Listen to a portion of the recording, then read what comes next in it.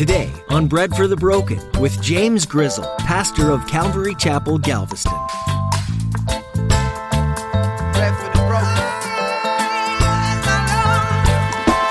broken. Because he is the greatest teacher ever, he would take them further and explain to them some of these parables.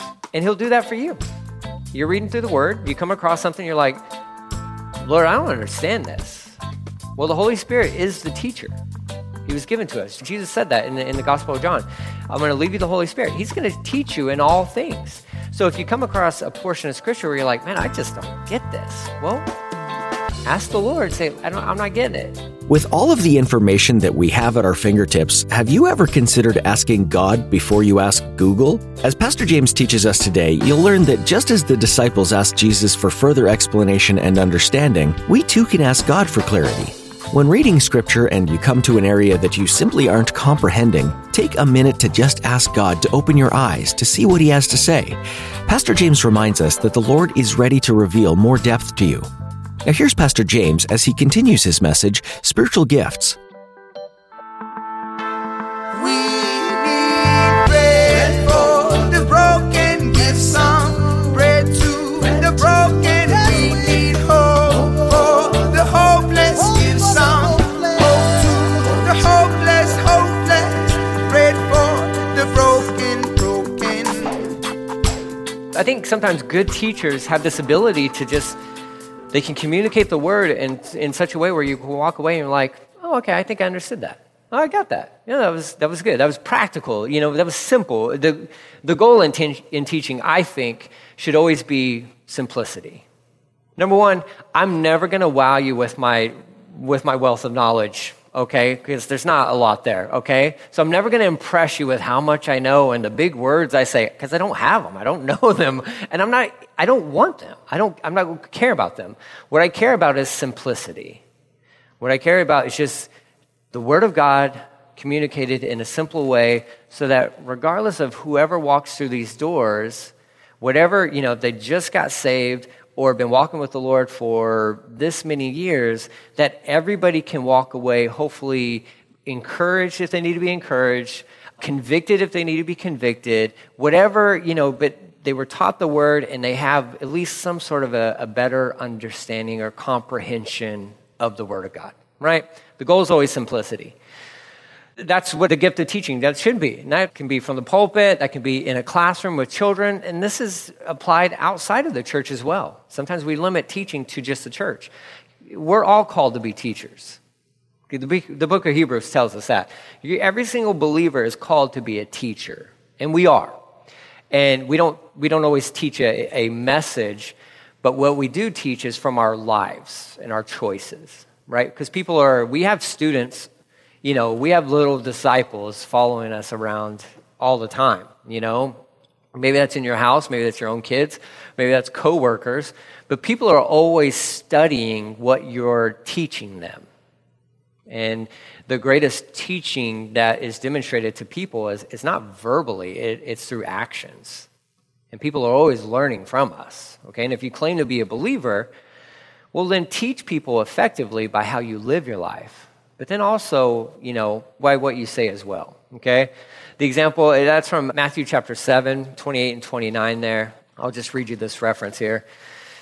And so it was when Jesus had ended these things, this is from the Sermon on the Mount, that the people were astonished at his teaching, for he taught them as one having authority, not as the scribes, okay? So even in the way that Jesus taught, he taught as somebody who he knew what he was talking about. Oh, hey, surprise, surprise. He is the Word. Jesus is the Word. In the beginning was the Word. It's Jesus. He knows this book in and out, okay? But they were surprised by the authority in which he taught, but he was also able to communicate to people in such a way that even if kids were present, we have this, at least somewhat of an idea that they could grasp what he was talking about. Now, it wasn't always that way with scribes. They were very concerned with really just trying to impress people by how much they knew and what they knew. Jesus was he was really concerned with transformation of the people who were listening to him. He's going to teach the Bible, and make it in such a way where people could grasp it, they could understand it, okay? Now, even with his disciples, they didn't always understand what he was talking about. But as a good teacher, he would pull that, when they had him alone, they'd be like, Jesus, what did you mean when you're talking about these parables? And he's like, what do you mean you don't get it? He's like, all right, because he is the greatest teacher ever, he would take them further and explain to them some of these parables. And he'll do that for you. You're reading through the Word, you come across something, you're like, Lord, I don't understand this. Well, the Holy Spirit is the teacher. He was given to us. Jesus said that in the Gospel of John. I'm going to leave you the Holy Spirit. He's going to teach you in all things. So if you come across a portion of Scripture where you're like, man, I just don't get this. Well, ask the Lord. Say, I'm not getting it. And he may say like, okay, well, let's spend some more time on it. Okay? There's nothing wrong with being honest with Jesus if you don't understand something. He already knows you don't get it, right? So the Greek word there, didasko, I guess that's how you say that. I don't speak Greek, but there you go. It's to teach. It's very simple. The strengths, ability to communicate or make plain great truths, okay? I added those strengths there to that. I also added the weaknesses because I understand what this is like. Weaknesses, pride. Yeah, if you got a platform, pride's always going to be an element you have to watch out for. I don't care if it's a pulpit, if it's a stage, if it's a classroom with kids. Sometimes we get so into teaching and gaining knowledge and understanding and all that good stuff that, it can go to our heads. It can go to our heads, okay? The other thing is depression. Like, you wouldn't think about this, but yeah, depression. That is sometimes a weakness of teachers. And I have proof of this, not just from myself, and it's not just depression, but it's also like just this feeling of like inadequacy, and all this good stuff. Some of the greatest preachers to have ever existed have all struggled with depression. Charles Spurgeon, the Prince of Preachers is what they called him, struggled with depression. There's many other guys that you may not ever know it, but oftentimes some of the ones that were used the greatest, in tremendous ways by the Lord, are great teachers wrestled with depression. Because the moment you walk off the stage, number one, in my brain, I'm reviewing what I taught and what I missed. And I didn't say this, and I was supposed to say that, and I didn't do that. And oh my goodness, Lord, I'm so sorry, and all this stuff. And even just apologizing, Lord, I don't know what that was, but I'm sorry for whatever that was. And if you're able to, get some sort of ounce of truth or that bless somebody, praise God because it's you and it's not me. So you're doing that, but you're also getting kicked. So typically teachers are really good at kicking themselves, okay? Sometimes needlessly so. It's not necessary. But we're our own worst critics. But the enemy is quick to jump on a teacher's back. And if you've ever taught a class, you probably understand that to where you walk away and maybe you feel good about it and you're like, I think that went all right. But the enemy is like, right there, boom. Oh yeah, it was so good, right? Did you know that you didn't even read that one verse? You're like, oh no, I didn't read that one verse. And it's like, oh no, now they're not going to get saved. It's all for nothing. It's like, no, stop it. This is something that teachers can struggle with. They can wrestle with. It's just this element of like, just you expose yourself. Like you make yourself very vulnerable, all right? So that's teaching. Let's move on here. Faith, the gift of faith. Spiritual ability from the Lord to see what isn't. To believe it to be and trust God to do it in his way and his time. That's Chuck Smith's definition of this gift of faith. Spiritual ability from the Lord to see what isn't, believe it to be, and trust God to do it in his way and time. The example from that is Acts 27, and this is where the Apostle Paul, it says, and now I urge you to take heart, for there will be no loss of life among you, but only of the ship. So this is when Paul is on the ship, and they're in a storm, and the ship is going to go down. And people are looking to bail off of the ship, and Paul's like, no, you have to stay together. If we all stay together, we all survive. Acts 27, 22 through 25. Paul says, for there stood by me this night an angel of God to whom I belong and whom I serve, saying, do not be afraid, Paul. You must be brought before Caesar, and indeed God has granted you all those who sail with you. Therefore take heart, man, for I believe God that it will be just as he told me. Okay, so that's Paul having faith. Like, look, I know this boat's crashing. It's going down, but we're going to be okay. And it was that gift of faith, that demonstration of faith on Paul's part, in the midst of chaos, that really, it saved the lives of other people, okay? Pistis, I think is how you say that word. It says, implied such a knowledge of, to assent to, and confidence in certain divine truths, as produces good works, okay? So that's the word faith there, all right, as used in this verse. It's just this knowledge of, it's a confidence in who God is and what he has said.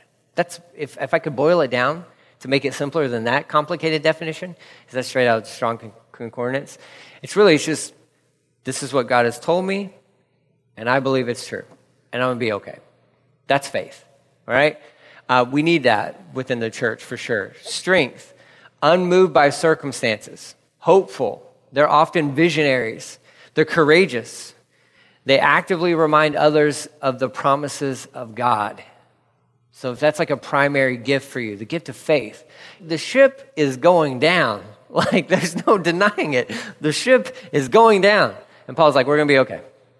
We're going to be okay. Now, the other sailors on that ship that are going down, they're like, are you insane? Because we're professional sailors. We know these waters. We know how many men die when ships go down. Paul's like, no, it's okay. God told me we're going to be fine. But see, they needed Paul with the demonstration of that gift in that moment. The church needs, in certain moments, probably now would be a good time during the midst of COVID and all that stuff for somebody who has a gift of faith to be like, we're going to be okay. But the ship is going down. No, I think we're going to be okay. We're going to be okay. They're unmoved by circumstances. They're hopeful. That's what you want. You don't want somebody who's like Debbie Downer to have like the gift of faith. She's like, well, I mean, God told me we're going to be okay. But really, have you read the statistics? Have you looked? And it's like, no, you get out of here. Like, no, just stop. Put your eyes on Jesus, Debbie Downer. They're hopeful. They're often visionaries. They're courageous. You got to be courageous. You got to be courageous to be the man on a ship that's going down to stand up and say, hey, stick with me. That takes courage. Some weaknesses. They can become impatient when others don't have their kind of positive faith outlook, right? Like, they get it. Why don't you get it, right? How do you not get it? How do you not believe God, right? And so they can lead to this impatience or lack of compassion towards other people, where you may see, no, it's going to be fine. It's going to be fine. But somebody else doesn't see it that way because maybe they don't have the gift of faith like you do. And they can become impatient with other people, right? That tends to be one of those weaknesses because you're so you're gung-ho about what you believe and, yes, we're going to be fine. But for other people who may not have that, and, there's a delicate balance there of knowing how to come alongside somebody and meet them where they're at. My mentors one point in time said, he said, James, shepherds, he said, they lead sheep. There's a reason we're called shepherds. It's because we lead sheep. And we're not called cattlemen or cattle drivers, where they drive the cattle. We lead. We walk out in front. You walk out in front and you lead them. You can't get impatient with them. You just lead them, but you got to keep marching. You got to keep moving and constantly comforting them and letting them know, listen, it's going to be fine. We're going to be okay. Let's just keep going. Let's just keep going. Right? So we're not pushing people. If you have the gift of faith, it will do you no good to push somebody. Why don't you get this? Why don't you see this? Why aren't you okay with this? It's like, no, that's not what's needed in that moment. All right? Next one here, gifts of healing. Kind of goes along with gift of faith. Spiritual ability to heal someone who is sick. God uses certain people in helping others to believe that God will heal them. Okay? Acts chapter 3, verses 4 through 7. This is that classic story of the man sitting outside of the gate. I believe it's the gate Beautiful, where Peter and John are walking up, and he's begging for money, and Peter says to him, silver and gold I don't have, but what I do have I give you. In the name of Jesus Christ of Nazareth, rise up and walk. Grab him by the hand, pull him up to his feet. The guy's never walked, right? So it takes some certain amount of boldness, right, and courage to display this gift of healing. That's the example that's used there. The Greek word, I don't know if that's how you say it or not, but llama, that's what I'm going to say. I know llama has two L's, but you get it. You can pronounce it yourself. L, or it could be an I. That actually technically could be an I. All the Greek-speaking people are just upset with me right now. Iama, or however you say that. But it's to cure, heal, or make whole. That's technically what that means. Strengths, great faith in God's ability and compassion on other people, okay? Peter and John, they had tremendous faith in God's ability to heal this individual. And they also had compassion on him to stop and actually address him as everybody else was walking past this guy for years. But in that moment, the Holy Spirit probably told them, hey, stop right here. This guy needs you. They, through the power of the Holy Spirit, healed this individual, okay? Faith in God's ability and compassion on other people. Weaknesses, pride, boasting. Do you see what I did? Did you see that? Right? Like Peter wasn't on, Facebook afterwards being like, just healed a guy, never walked before, no big deal, right? Like that's not what but this could cause bragging and boasting and pride. You don't believe me? We'll just turn on certain religious channels and watch them for a moment, okay? And then you'll see wait, is the ministry all about that person or is the ministry all about God? Because it seems like it's all about that person. If I'm just watching, if I'm a casual viewer of it, it shouldn't be about us. It should never be about us. Discouragement. Why discouragement? Well, because what if you approach somebody who's sick and you say, you know what? I believe God can make you well. And I'm going to pray for you right now. And you pray for them and they don't get well.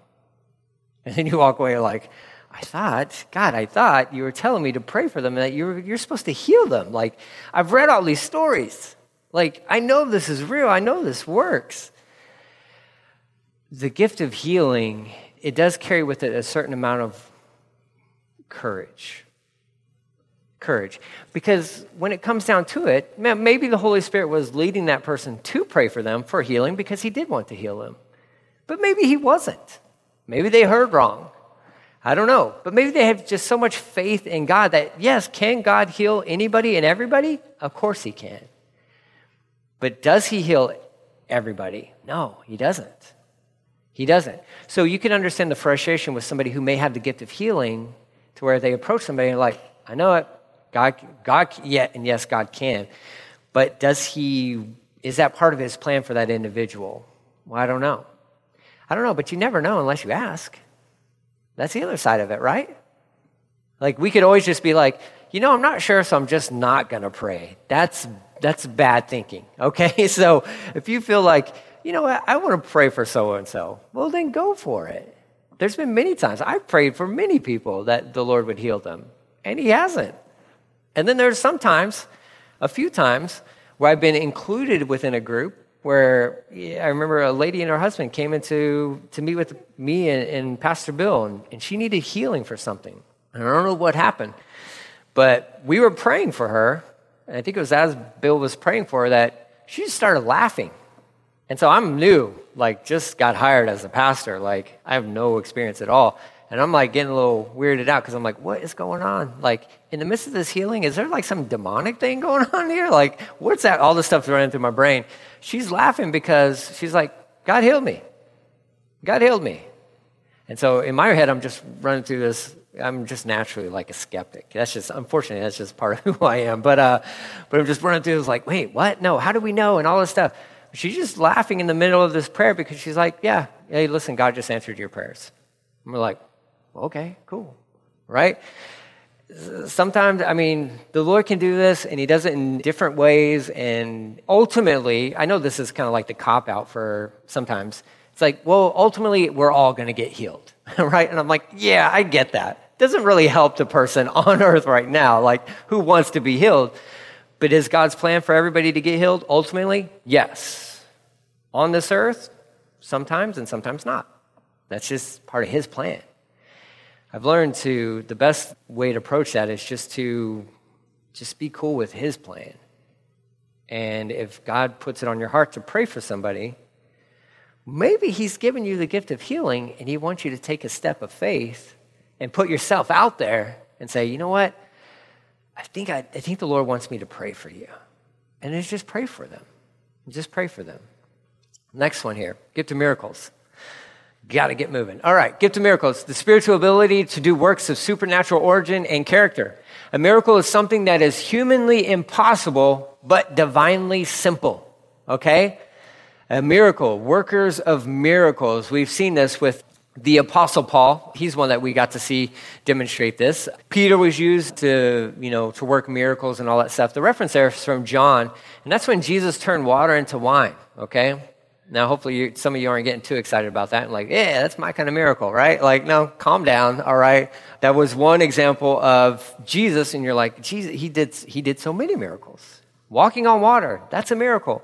But it wasn't just exclusive to Jesus, right? Because that could be our thing too. It's like, well, but that's Jesus. Well, Paul was used to work miracles. Peter was used to work miracles. Individuals throughout history have been used to work miracles, okay? Dunamis, it's power. It's the Greek term for that, especially in inherent power, being able or capable to do something. Again, that is humanly impossible, so you can't take any credit for it, but it is divinely simple. Now, some people do have the gifts of miracles. We've seen that displayed. If you want to hear more stories about miracles taking place, then familiarize yourself with missions, because that's where you're going to see a lot of that stuff. Read stories, read articles from missionaries, read newsletters from missionaries. Oftentimes, they are recounting many times where the Lord has supernaturally shown up, where it was humanly impossible. The scenario was humanly impossible, and God showed up, okay? Sometimes he uses individuals, and sometimes he defies the laws of nature because he's not subject to laws of nature. So, that's this gifts of miracles, strengths. It's compassionate. You have compassion and great faith in God's ability, okay? Compassion for other people or something that's going on, but also a great faith in God's ability to fix anything and to solve anything. Like, there's no doubt about it. God can fix that.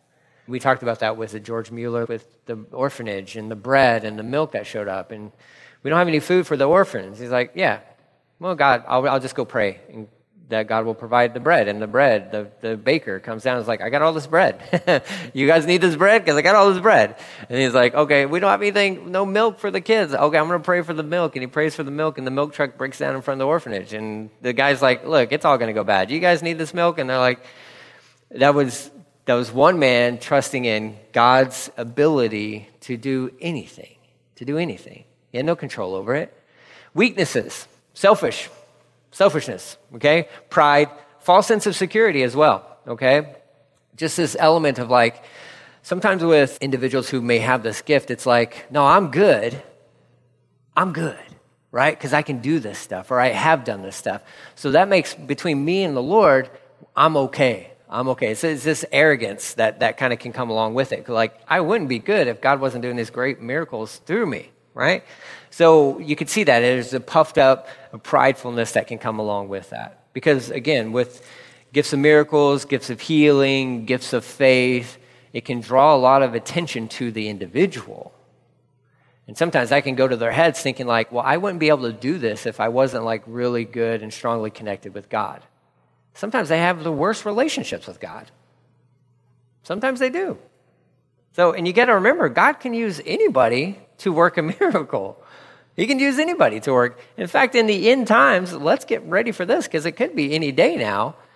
There will be a false prophet that comes onto the scene who works signs and wonders and miracles. So you got to be careful with that. That is certainly is a weakness that goes along with that one. The hopeless, pray for the broken. Thanks for joining us today here on Bread for the Broken. You've been listening to Pastor James Grizzle teach through a series called Every Good Gift. We're so thankful that you took the time to listen to Bread for the Broken today. If there's any word of encouragement in how this ministry has impacted you, feel free to share it with us. You can get into touch with us through our contact page at breadforthebroken.com. Another way that you can show support for this ministry is by giving financially to further the message of God to people near and far. If you feel led to do this, go to breadforthebroken.com and find the link for donations. If you're enjoying Pastor James's teachings and would like to hear them in person, we invite you to join us for one of our services. Calvary Galveston meets on Sundays and Thursdays for worship and Bible study. You can find directions, service times, and more by visiting our website. Once again, that's breadforthebroken.com. We're a laid-back church, wanting people to realize that being part of a church can be simple and uncomplicated. Our goal is to magnify Jesus at all ages. Does that sound like something that might just interest you? Then join us this week. We hope to see you soon, and we'd love to hear what God's doing in your life. There's more to discover from this series, Every Good Gift, so don't miss a single edition, as Pastor James teaches through these gifts that God gives. We look forward to next time, and until then, be thinking about the gifts that God might be wanting to give you or use through you. Tune in next time for more, right here on Bread for the Broken. Let me paint the picture of you.